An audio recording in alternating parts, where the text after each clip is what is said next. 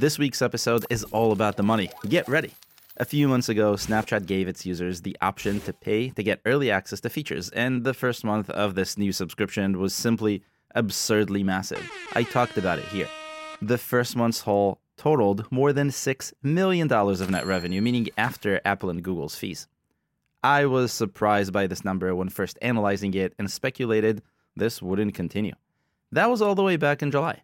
Now, several months in, we have a much better trend to look at, and the numbers are lower and boring. Recurring net revenue dropped to $4.8 million in August, according to our estimates. Not bad, you might be thinking, but it kind of is. Demand for the subscription didn't grow at all, and of the roughly 2.1 million subscribers who opted into Snapchat Plus early on, 400,000 chose not to renew. That's enough people to fill Madison Square Garden 20 times. There was a teeny tiny bit of growth in September, but not enough to get excited over, and October isn't done yet, but so far, it's not looking super awesome either. So what's going on?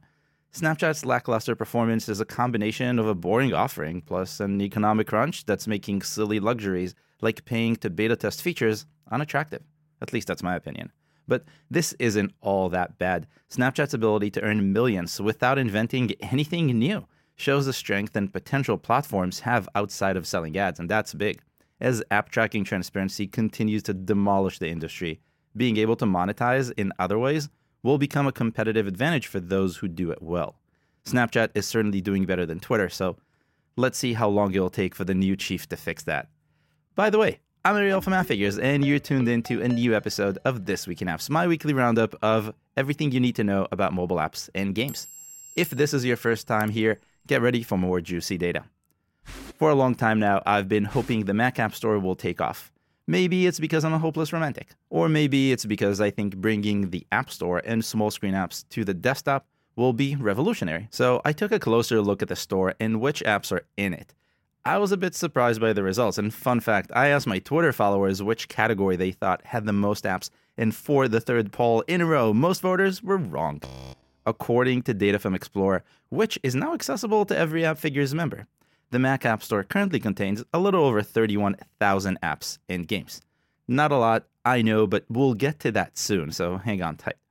First, categories. I was curious to see where apps are, and I didn't really expect the games to be the dominant category on the Mac App Store for the simple reason that Macs are known as gaming devices, but I wasn't entirely sure what would be the top results.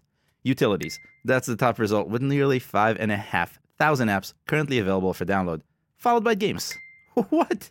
There are 5,000 games in the Mac App Store right now. That's a lot more than I expected. Are they all super popular? Absolutely not, but someone took the time to build them. Productivity, education, and photo and video round out the top 5 list, all of which make some sense, more than games for sure. Knowing the breakdown of what goes into the Mac App Store, I was curious to see how fast the store is growing, and that's when reality hit. It just isn't. If you're developing for the Mac App Store, this might be shocking to you. The Mac App Store sees just 15 new apps every month on average. That's what the App Store, which sees about 1,000 new apps every day, adds in 20 minutes. I don't think Apple has a plan for the Mac App Store, but I still think there is some potential as soon as Apple starts pushing iOS apps on Apple Silicon. I could be wrong. What do you think? Drop a comment. Let's move to something more exciting. Reddit's mobile app topped the charts for a good chunk of days last week. That demand also gave the Red Alien its biggest day of revenue ever. What happened? NFTs. Reddit recently joined the NFT game, and unlike Twitter's controversial NFT integration, Reddit leaped forward and opened an NFT marketplace. Reddit calls them digital collectible avatars, but they really are NFTs. The launch offered a selection of avatars based on Reddit's alien mascot from a curated pool of creators picked by Reddit, and they all sold out almost instantly. Downloads rose 45% on Sunday as word spread, bringing in nearly 250,000 new users from the App Store and Google Play, according to our estimates. Demand continued into the week, with Monday adding a similar number of new users and Tuesday only dropping by a little bit. It's a ton.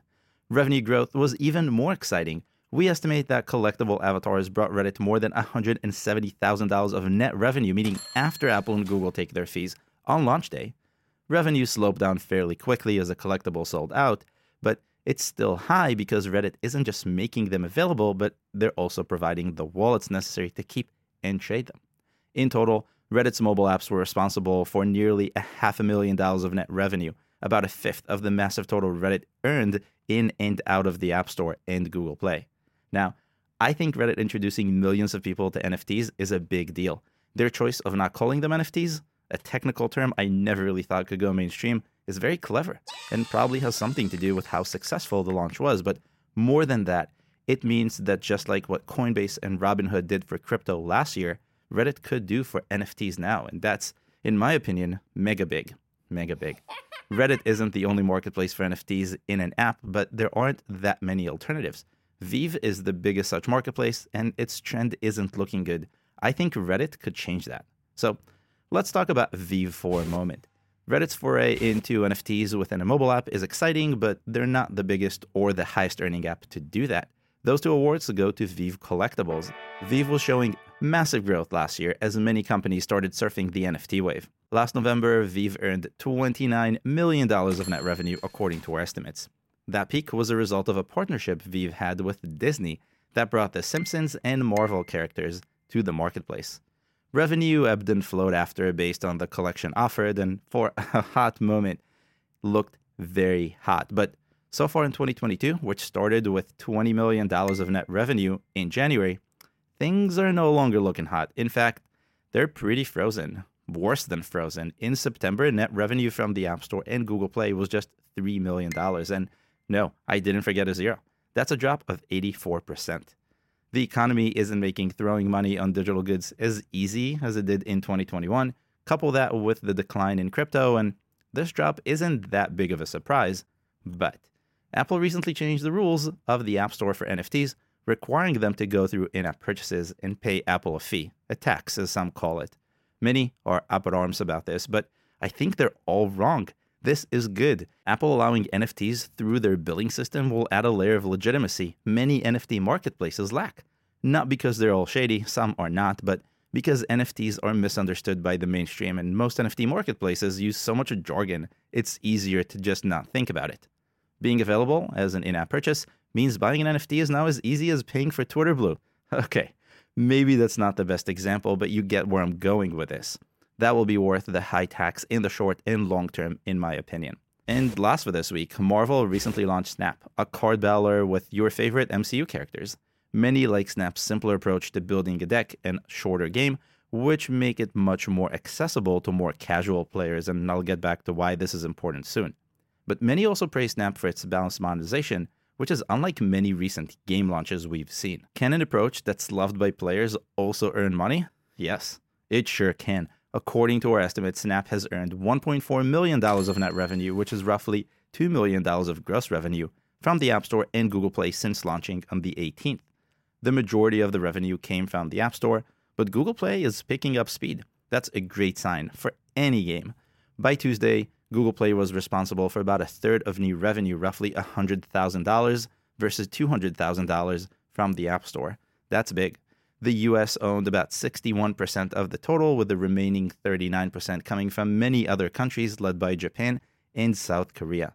With ads becoming expensive, thanks to Apple's app tracking transparency, it's important to keep every possible download and turn every casual user into a returning one. Hopefully that makes sense on its own.